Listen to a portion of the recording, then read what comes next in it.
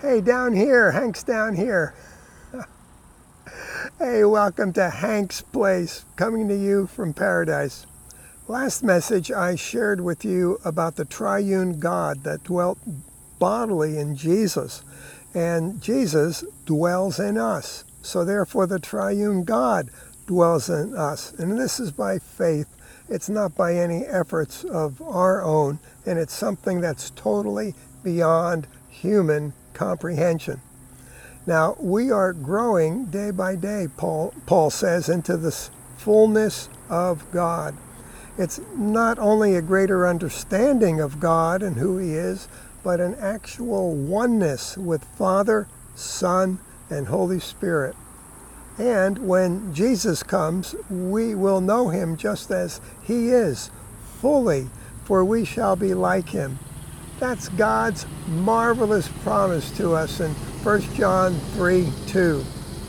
Now, in every epistle of Paul's, we find him exhorting believers to put off the old man, the carnal way of living, for we have become new creations, and the old just no longer suits or fits us. Instead, we are to put on the new, the God ways. Peter agrees, saying we have purified our souls in obedience to the truth, ridding ourselves of all malice, all deceit, all hypocrisy, all envy, and all slander, for we are a chosen people, a royal priesthood, a holy nation, a people for God's own possession. That's 1 Peter 1:22, 2:1, and 2:9. One new creation way of living is in the matter of giving. Paul described the Philippians as giving in 2 Corinthians 8 out of their deep poverty. Their giving was indeed sacrificial. And in Philippians 4:19, Paul thanks the Philippians for their generous support of him through his difficulties. And lest any one of them would think that as a result they would have to go without, he assures them that God is well aware, saying, I am convinced that my God will fully satisfy your every need, for I have seen the abundant riches of glory revealed to me through Jesus Christ.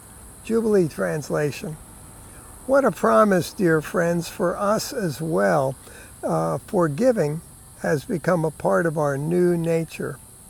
God's promise, unbreakable promise to His children, you and me, is to supply all our needs out of His riches and glory. And dear friend, there is no limit to those riches, God's riches. So today, dear new creation believer, don't be afraid to give to others, to those in need. Now, it's important to follow the prompting of the Spirit, although Scripture says we can help the poor whenever we wish to, Mark 14:7. God has got you. He's got me. And He will see that our needs are more than met. And in the unfolding of that wonderful, miraculous provision, we will come alive.